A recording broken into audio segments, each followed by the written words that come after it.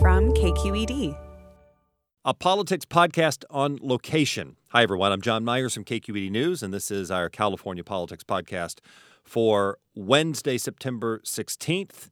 That's not our usual day for the podcast, but we didn't quite do a usual podcast this time. My friends Marisa Lagos from KQED and Anthony York of the Grizzly Bear Project and I were in San Francisco at the beginning of the week for an event at the Bay Area Council, the consortium of business groups in the Bay Area region in Northern California. And they asked us to come down and talk about the legislative session that had ended, kind of who won, who lost, what we made of it, the politics of all of it. And so what you'll hear coming up is our conversation to the Bay Area Council group, along with some of their questions about what happened in the legislative session. And because so much of what we would have talked about this week was a look at what we thought the big takeaways were of this session that just wrapped up at the end of last week, we thought, what the heck, we'll put it out on the podcast. So thanks to the Bay Area Council for setting this up and for also providing us the audio so that we could bring it to you. And as you'll see, I started out the way probably I'd start out a podcast, which was saying, well, now what? Thank you for having us. Good times in Sacramento. The legislature's home. I heard everybody applaud. Jim's very excited. There are something like 400 bills or so on the governor's desk that he has varying amounts of time, but generally through early October to sign or veto. And I think we thought we would start, and then we'll take some questions if you have kinds of different random interesting things to talk about. But we thought we would start a little bit by kind of stepping back and trying to give each of you what we think are the broad political narratives that seem to come out of Sacramento after this year is over, kind of a pulse of the politics of the State House, as it were. So I'm looking at my friends here. Who wants to go first? Yeah, we're not going to go through all 400 bills, we promise. Okay, so AB1. We had to sit through them. AB1. No, I mean, just to start, I think one of the big takeaways for me is not what passed this year, but what didn't pass. And since Jerry Brown took office in 2011, I've had to write these boring stories every September about the success of Jerry Brown and the Democratic legislature and in passing. And the governor's really had his way, by and large, for the last 4 years, with the one exception of when he needed Republican support for his special election plan back in 2011. He wasn't able to get that. But since then, whether it's been changing the correctional system, whether it's been eliminating redevelopment agencies, making budget cuts, going to the voters with Prop 30, I mean, year after year after year, minimum wage, driver's licenses. Until now. Well, yeah. Right. There's been a lot of victories for the governor. This year was notable for what the governor didn't get. The most high-profile sort of defeat for the governor last week was when he pulled a provision out of the big environmental legislation, SB 350, that would have cut petroleum, set a goal for the state to cut petroleum use by 50% by the year 2050. We can talk a little bit more about that bill and some of the dynamics of that bill. Had to back away from that. The special session on transportation, special session on healthcare, Micah, I'm sure, was watching. A lot of all ended up producing little to nothing. And so there are a lot of unanswered questions that will bleed over not only into the next legislative year, but into 2016 and as also, well, and yeah. with the ballot. And I think on that SB 350 fight, I'm sure you guys all saw the commercials. Some of you may be behind them. There was a lot of pushback, especially from the oil industry. But what was interesting also was watching the dynamic between the two houses of the legislature. This was Pro Tem De Leon's big sort of baby. He really wanted this legislation. We've talked a lot in the past about whether the governor even thought that this oil goal was necessary to be in legislation this year because, the state's moving in that direction anyway, and he has a lot of power through the Air Resources Board. And one of the big pushbacks in the legislature and outside was whether or not to take power away from that board. And what's interesting to me coming back to Sacramento this year after being back in San Francisco city politics, which is its whole own interesting we call that party. Another podcast. Yeah, exactly. That's another podcast. A different podcast. Was how really the sort of more business-friendly, whatever you want to call the moderate Democratic caucus has shifted from the Senate over the Assembly. And that was where we really saw the lines being drawn. I mean, 350 had got through the Senate earlier this year. And so And sort of as an aside, we saw leadership flip in both of the Republican caucuses and the Democratic caucus at the end of this, which sort of opens up questions for what that's going to mean in the future for not just environmental legislation, but other sort of issues that liberal Democrats have pushed that they're now, with the budget especially being a majority budget, it's not, the fights aren't happening between Republicans and Democrats. They're happening within the Democratic Party. And I think what I was going to point out is that I think an observation that you could make is that what we are seeing in Sacramento is this evolution of what it means to be a Democrat. If not in California, specifically in elected office in the legislature and the state house. Whether you call them Valleycrats, because a lot of them are from the Central Valley, whether you call them business Democrats, I know you want to call them business Democrats. I got my audience. But no matter what you call them, there is a very interesting group, and it's not a completely it's not completely formed all the time. There's some members that move in, some members that move out, who are Democrats on a lot of the issues that Democrats care about. I would argue probably on social issues, on broader education issues, but when it comes to some of these economic issues, there's this push and pull back and forth that is really fascinating to watch. And we've sat around and talked about it. Is it a function of the changing rules on redistricting, where we now have an independent commission that drew the districts and we're getting different members? Is it a function of the top two primary, where you are getting different lawmakers not only running, but also the interest groups who fund those campaigns making decisions inside the Democratic Party? Is it a combination of both of that?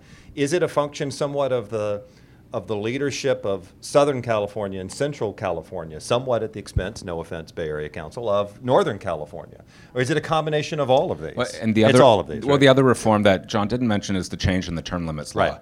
Right. That we've gone from a system where you could serve 6 years in the Assembly and 8 years in the Senate to one where you can serve 12 years in either house. That was approved by voters in 2012. And a lot of these new leaders that you're seeing, they're digging in, and they're in less of a hurry to act.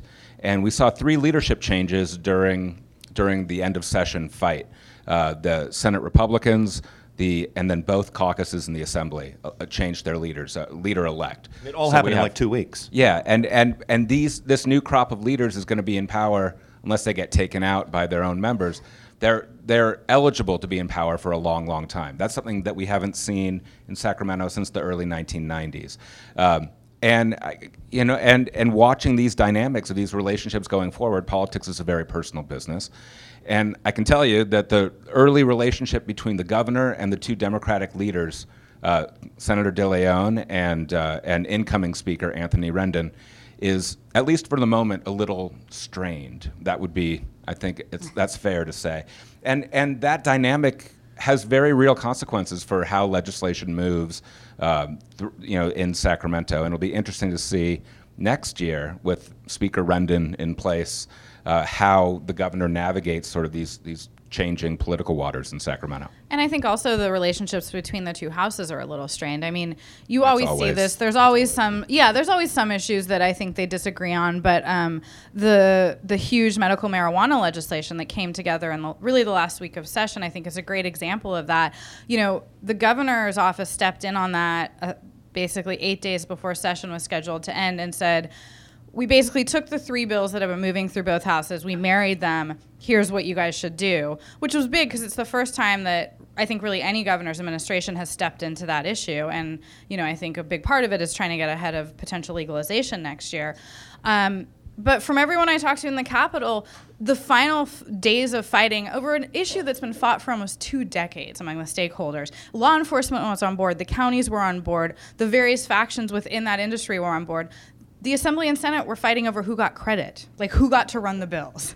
But to find point, I mean, no one's been able to get that alliance of those interest groups together on that issue. Yeah. Right. I mean, we're 19 years since the voters have passed medical marijuana. So it's sort of funny to say that was really the last sticking point, and it came really down to the wire, and there was a question of whether it would get passed. And so, you always see these personality politics at play, but I just find that really fascinating. And I think that it's going, as you mentioned, the strain between the offices and really, Toni Atkins, the current speaker, came in, everybody knew she was termed out in 2016. Everybody knew it would be a short sort of reign for her. And so I don't think she had a lot of, or as much sort of pull and sway over her caucus and votes as her predecessor did. So it's going to be interesting to see what the Speaker-elect can do in that regard. And he really used the moderate caucus to get into this office, and whether he kind of sticks with them or goes to the left. It's going to be fascinating. So I was just going to talk for a moment and maybe ask these guys to, because I want to talk about leadership in the Capitol, because we are about to change it, as Anthony said. So if you look at who is aligned, Assembly Speaker Tony Atkins will be out of office, and so the transition to the new leader, new speaker, is going to be sometime in 2016, to be determined. We have Senate President Pro Tem Kevin De Leon, who just recently took over, and he'll be there for a while longer, at least ostensibly. Maybe. Ostensibly. And then we have two new Republican leaders, Gene Fuller, state senator from Bakersfield, and Chad Mays, an Assembly Republican from Yucca Valley, the gateway to Joshua Tree Park, as I said recently. So, there's a plug. But if you look at that geographically, and I'm not meaning to look at you, Jim Wunderman, but I am looking at you, Jim Wunderman. Geographically, these are all Southern Californians. You want the Bay Area Council to extend into Sacramento, I heard you earlier. You have to push it really south to get one of these leaders into your universe. But I'm just curious, we could talk for a moment about geography, about experience. Chad Mays was just elected, as a brand new Assembly member. Anthony Rendon, chair of the Powerful Utilities Committee, who's going to be the speaker now from L.A., and again, two L.A. leaders, a Bakersfield leader and a Yucca Valley leader. So no Central Valley and no certainly Northern California. How much of the geography, how they elected, their term limit potential, who they are, there's a interesting mix that is about to shift over. I don't know that on the big issues, at least the issues we were talking about this year, climate change, tobacco, transportation. Well, transportation is an exception maybe, but the strong regional differences, they pop up in little ways, and I don't want to diminish, I don't want to suggest they're insignificant ways, but it's not like water, where there are deep regional differences on a lot of the day-to-day big issues. So, could it have an effect around the margins? Yeah, I don't know. And Jim, feel free to disagree. I don't know how significant. Have a Bay Area speaker. I believe I interviewed you for one of my stories. And I took a lot of flack for it, but I thought that was true. But the fact is, we don't have the numbers, and what we hope to get, and we're working on, is making sure that the committee chairmanships of the right now we don't have any of the folks in speaker or in leadership, but we have the Senate and the Assembly transportation chairs are both from the region, and that makes a difference. But we don't have the budget and appropriations, so we're going to keep working at making sure that our members are properly represented. And sometimes I have a few members from Los Angeles who chide me and say, I don't want to use the word "suck," but that was a word. Your members up in the Bay Area, and we're using this for the podcast. The best business Democrats, although I think we have a few good ones. So, I think it may be getting to a place where it is actually less about the geography and a little bit more about values, and we'll see. Yeah. They're going to be there for a while, so I hope that's true. Yeah, I was going to say, I think in some ways it remains to be seen with the new speaker, because who their leadership team is, not just the committees, but who they sort of surround themselves with on leadership, and whose counsel they take really makes a difference. I think that, Tony Atkins, one of her big pushes was affordable housing, and she brought freshman San Francisco Assemblyman David Hsu on board. He and she got really one of the first, or the only big affordable housing bond, I think $100 million bond that's on the governor's desk right now. But yeah, also, I think people underestimate how many schisms exist within not only the Southern California members, but especially Los Angeles. Los Angeles is a huge place, and if you're from the Valley, you probably have different interests than if you're from Santa Monica or downtown. So, I don't think it's great for the Bay Area, but I don't think it's a death knell either. It is somewhat of a random observation, though, that if you look at the electorate where people are voting in California, Northern California has a much better voting record than Southern California, but the representation in Sacramento is now led by people from Southern California. Make of that what you will. I wanted to briefly talk, if I could, too, just about a couple of things that we were noticing that feel like proxy wars for 2016. and whether or not they lead into a 2016 ballot measure or some kind of ramifications at the ballot for people running for election. Transportation is one. Tobacco issues is another. Taxes. Any kind of taxes. As we're sitting here right now, the extension for Prop 30 was just filed as a ballot measure today. It's not quite an extension of Prop 30. It's like a new Prop 30 because it would extend the taxes on the most wealthy in California, but it would let the sales tax increase sunset. And it's being pushed by all the large labor groups, California Teachers Association, firefighters, others. It's what they wanted originally. I thought it was the Alliance for Better California. There's some. Oh, were they all Yeah. on? See, It we're just happened. We're on Yeah. the fly here. Yeah, we got. But, the- I mean, but can we that's what they originally had proposed. I mean, the governor's Prop 30 was the governor's compromise. But on to the that, larger right? question, I mean, is there some proxy war stuff going on here? Do we see some of that play over? I mean, the tobacco tax stuff we're definitely going to see on the ballot.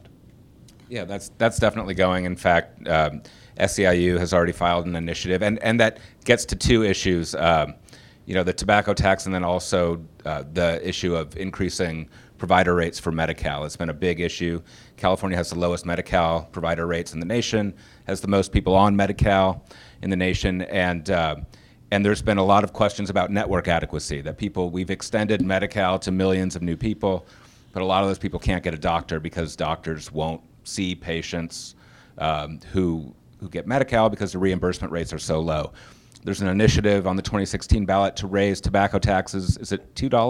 Well, it's in $2 circulation. It's not on the ballot yet. Oh, right. It's in circulation, but it's moving now towards the ballot with the breakdown of this special session to raise tobacco taxes, to raise money for increasing provider rates. That's something that's coming to the ballot in November. Transportation, I don't know. I'm sure there's some folks in this room that know better than us whether or not there may be some ballot action. There was an effort to try to strike bipartisan support, but I think it's sort of the transportation debate. Everybody agrees about the need, and there's estimates as high as $50 billion for the need for transportation infrastructure in this state. But it's still hard to get Republicans to go along with a tax increase. And we have, the issue, the money for our roads has declined because we have a flat tax per gallon, and as fuel efficiency has increased, we have per capita, we have less money in the transportation account, so that leads to faster deterioration of the infrastructure. There seems to be broad public support for it, but gas taxes, as the governor found out, gas taxes are a volatile political issue. That was the issue that the oil companies hammered to help kill that provision in SB 350. And anybody who moves ahead with a ballot measure to raise gas taxes for infrastructure funding in 2016 is going to have the same political problem.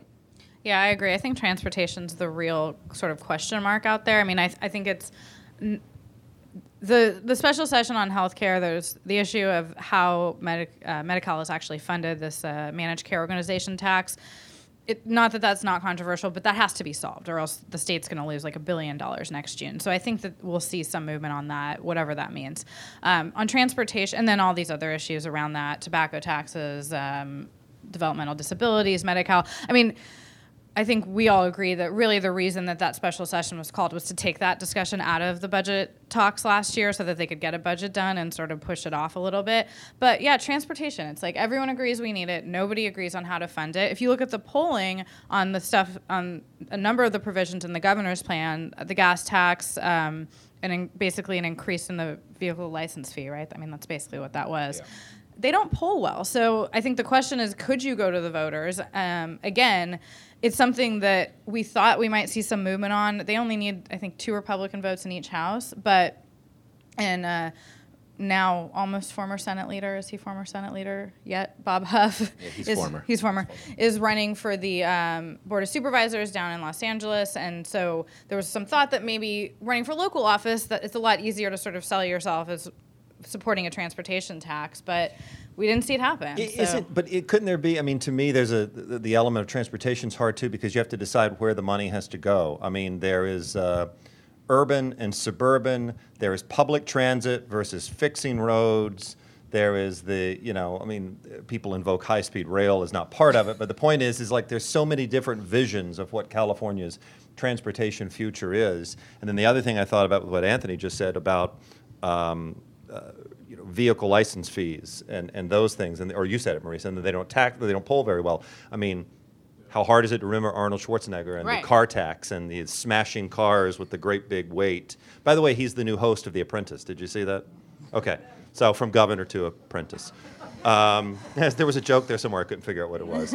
But I mean, transportation's really hard to get consensus on, and so I mean, not only the funding problem in Sacramento, where it became the T word, the tax word again, and I would subscribe that part of that is the governor has done a very good job at limiting expectations of what tax revenues will be, so that everybody gets to declare something a surplus, so the Republicans were able to say, we've got money left over. We don't need a tax increase. But it's hard to get consensus, I think, for all of those reasons, because no one has really sat down and hammered out a future plan for California about what transportation should be. As much as we all know we need something, everybody kind of has a different idea of what it is we need. Yeah, I mean, I don't even feel like we got to the point of that conversation this year because there was so much disagreement on where to get the money. It stopped at taxes, in other words. Yeah, I mean, there was some talk about putting some money into transit. Again, some of the Bay Area delegation really pushed that. And when I talked to them about it, yeah, how do you sell this to somebody in Bakersfield or Fresno? They said, well, there's bus service there. They need help. This would have left it up to individual counties and cities to decide how to use the transit money. But I think you're right, John. I mean, the roads everywhere are deteriorating, so that's a bad thing. I also found some irony in, at the same time as the governor was pushing this 50% petroleum reduction, he was proposing a gas tax, which is going to just keep declining, right? So it's a hard one, and I think it's going to continue to be. Tobacco, too. It's the same thing where you tax it, but it's a diminishing revenue source. So, but you get the money while you can, and then triage. You figure it out a different 10 day. years from now, right? Someone here will wave at me when I'm supposed to go for questions. Is that I'm soon? just about to wave at you right now. Yeah. But real quick before you do that, kind of just one more thing. What's the most interest? What's number one on our individually watch list on 2016 at this point? You got one? Yeah, the tax debate. I mean, the Prop 30 extension was filed. The governor has said repeatedly he would not support a Prop 30 extension. Interestingly, it looks like this initiative, just reading it quickly, just as it filed, it looks like it exempts these revenues from Prop 2, the new reserve fund that the governor just passed. So how the governor comes down on the tax debate and what other dominoes fall here, I think that's the big question for 16. So as not to repeat Anthony, I mean, I think sort of what we touched on earlier, which is how the Democrats in the Assembly sort out a lot of these questions that aren't necessarily super partisan or not anymore, I think is going to be interesting. From tobacco taxes, we saw some law enforcement bills live and die. So I just think the sort of makeup of how that affects what's being sent to the governor next year is going to be interesting. 2 words, Tom Steyer. He's, by the way, good to see he's a new member of the Bay Area Council, or Next Gen Climate is at least. I'm curious to see, Steyer made a lot of noise this summer about gas prices. He appeared at an event with a group called Consumer Watchdog in Southern California that said, legislature, pass a law that says we need some transparency in how oil companies set gas prices. Legislature was never going to do that, by the way. But the environmental groups lost on SB 350 in some ways, or at least that's the narrative. Tom Steyer has enough money to run a ballot measure about gas prices, which you've talked about, like where vehicle fees would be a hard sell. How many people would not vote for something that said we want transparency in gas pricing? Okay, like 2. Where are you? But anyway, does Steyer's a guy with a lot of political interest and a lot of money, and so I'm curious to see does something play out of that. So Rufus and the roving microphone. Great, thanks very much. And if you have a question, raise your hand and wait for me to come and bring the microphone to you so we can get that on the None of us are Dodger fans, so don't worry. I have my Willie McCovey socks. Anthony My is wearing son got Willie me for my McCovey birthday. socks. Yeah. He came dressed for That's success. Indeed. Any brave souls? Uh-oh. Can you There's one in the back. comment on the new leaders, Anthony Rendon? What is he like? What do we have in store for us with the new Assembly Speaker? You like salsa dancing? He's like, no, I'm just kidding. No. Well, That was a joke. He wrote the water bond. He's been head of the Utilities Commission. He's pushed a lot for reforms at the CPUC. And he's very intellectual. I think he might have a PhD. It says it on his website, PhD. Yeah. Dr. All right, Rendon. Dr. Rendon. Does he go by doctor or speaker when he gets the job? Which one is first? I think Speaker, speaker. doctor. AP style book. Okay. Yeah. What's the Speaker highest? doctor. What's the highest office? I think speaker. So yeah, I think he comes from an environmental background, but again, it sort of remains to be seen. He's been very pragmatic in the legislature so far, and so that's sort of what I was saying. I'm really interested to kind of see where that goes. And I think, again, we said this a little bit, but to make the point clear, potentially he could be Speaker for as long as 9 years. And that would be the longest Speaker since Willie Brown.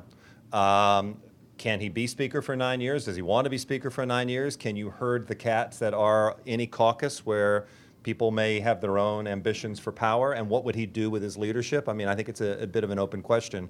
But he's clearly a guy who has thought about that he wants to be that person in charge. And he was very successful at rounding up the vote. So remains to be seen. Someone in the back had a question. I saw too. Oh, yeah. Yeah, a few short years ago, if a member of the legislature crossed leadership on a key vote, when they got back to the office, there was a lot of cardboard boxes, and they would be moving down to the basement. Or out of the building one time. Yeah, out of the building across the street. This year, the Speaker lost her key bill, 1335, and the pro tem had his key bill, 350, gutted.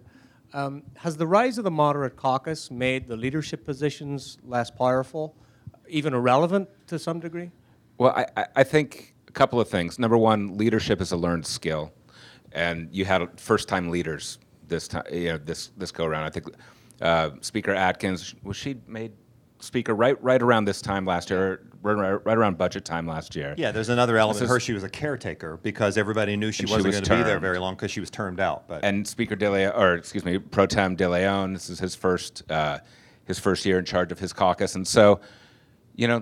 Let's wait a year or two and see if we're still having this discussion or whether there are some moving boxes in the hallways during the year next year. And on those two examples, I think it's important to note, SB 350 got out of the Senate. It couldn't get through the Assembly.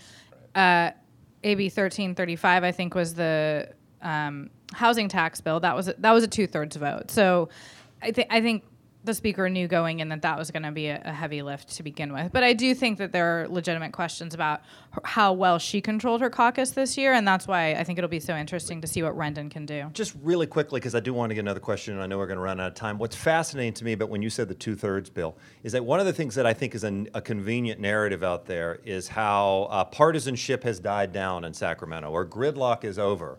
Well, the number one thing we used to talk about was the budget and gridlock. Well, yeah, the budget gridlock is over because Prop 25, passed by the voters 5 years ago, made it a majority vote in each house. It's easy to get a majority. It's easy to get 41 votes in the Assembly for Democrats. Tell that to Kevin De Leon.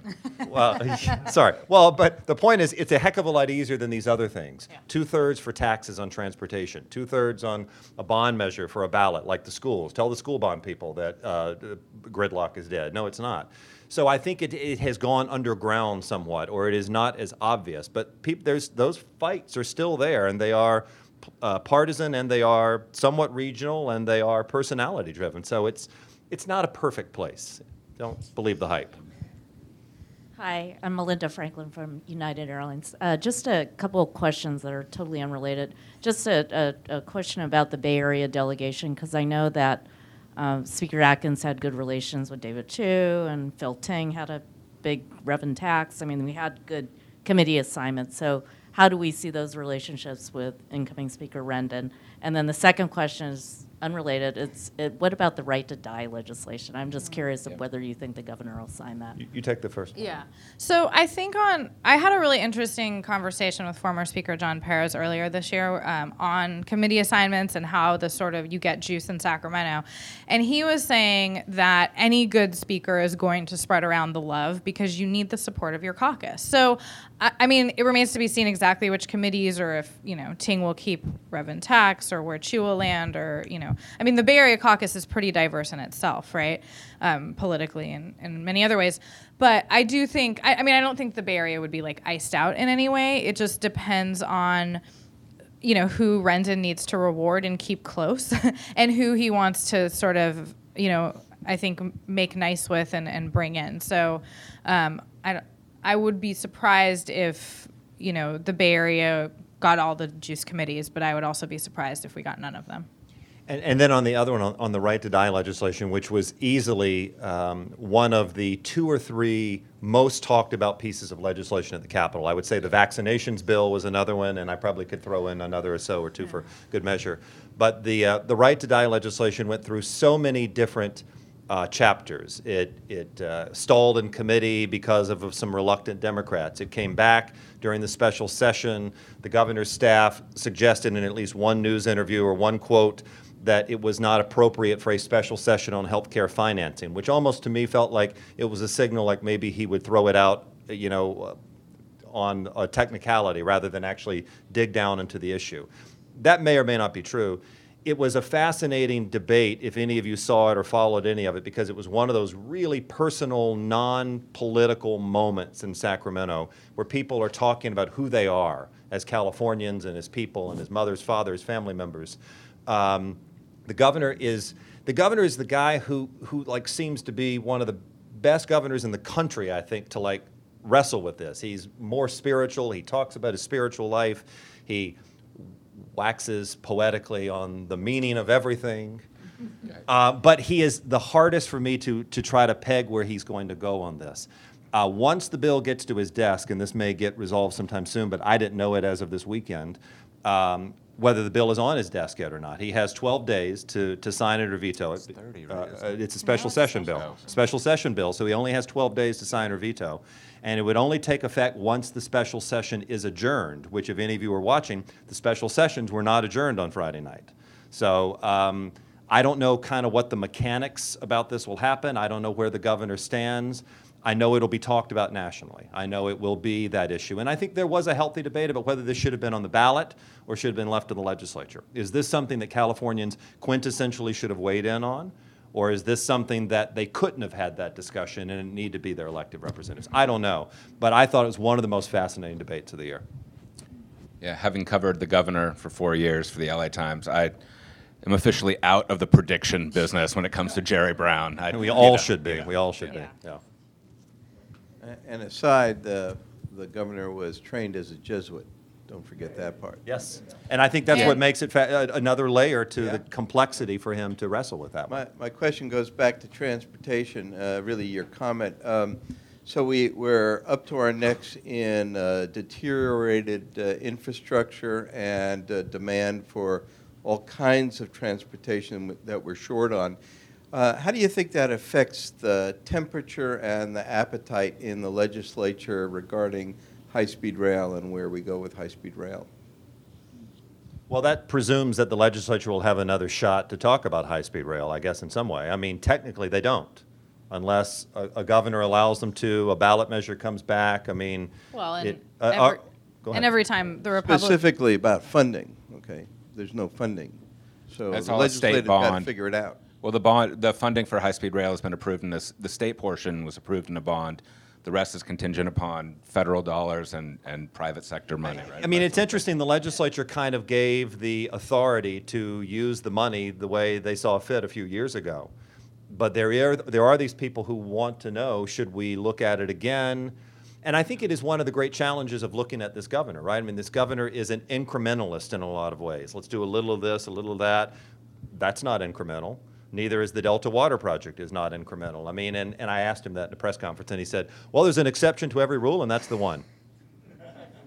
You think And we'll I'm like, see? well, okay. You think we'll see? We have to wrap up soon, but a lot of folks. Our chairman has said that my compensation package is dependent upon achieving major CEQA reform. Is this something I can expect? Good news? Wow. Now, earlier you said that your staff did a lot of work for you and you didn't have to do anything. Yeah. So, but so if you're not paid for not doing anything, is that okay? No, I mean, I didn't boy, that's even tough. hear CEQA reform No. come up this year. I mean, not to say that it couldn't, things come out of left field all the time, but after that was like all we talked about. When was the last time we were doing this podcast? 3 or 4 years ago.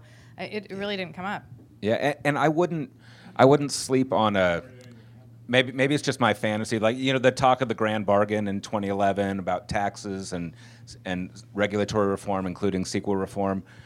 You know, this governor hasn't weighed in on the tax debate yet. I wouldn't necessarily rule out for 2016 renewed talk of a a macro deal that involves equal reform. You have folks. I mean, clearly there are folks in the legislature, including our newest senator, is Senator Glazer, our newest senator. Yes, he is. He would be open and have worked on the issue before, and I think there's some willingness, but getting there on its own, it would take some leverage on another issue to find legislative votes. I will say on that point quickly that another great guessing game among people who love to talk about politics, and that must be us, is the governor has $30 million in a bank account for campaign money.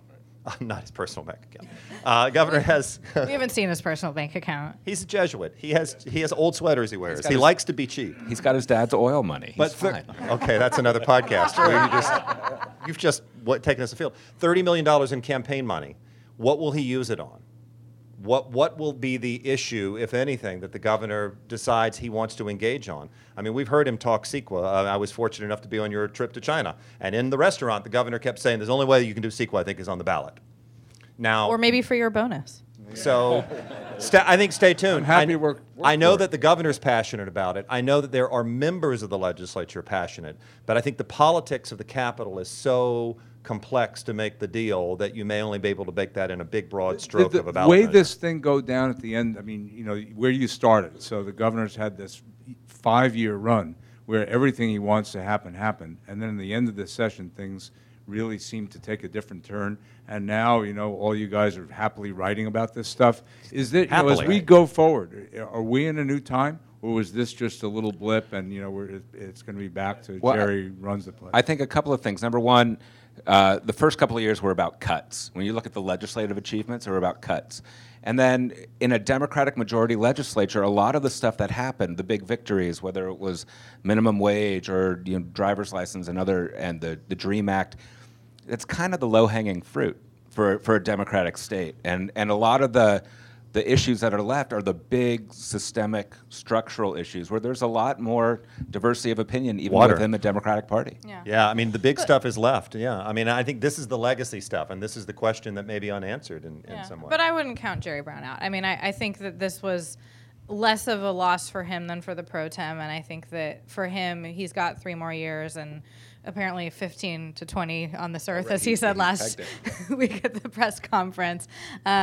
So, I think climate change, high-speed rail, water are the big issues for him moving forward, and I think that, he'll probably not win every battle, but he's a pretty strong governor.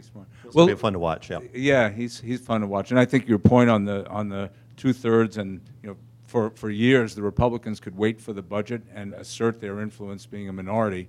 Now they can't do that, and so they're going to look to on these. transportation and healthcare this They're time. going to that's look for sure. on these issues as a chance to demonstrate their influence and their power. So that may be a new thing that we have to figure out how to work with. Well, look, I want to thank our panelists. I think you did a great job. Thank you.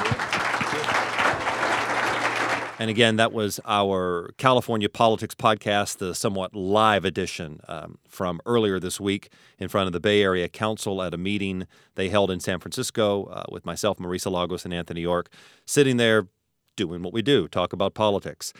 Next week, we'll take a look at what's happening in this big off season. Of course, the special sessions of the legislature did not wrap up. Maybe we'll hear more about that. And we'll also take a look at some electoral politics, given that the California Republicans are gathering this coming weekend in Anaheim, and we'll kind of assess where things lie for 2016. Until next time, on behalf of my colleagues, I'm John Myers from KQED News. As always, thanks for listening.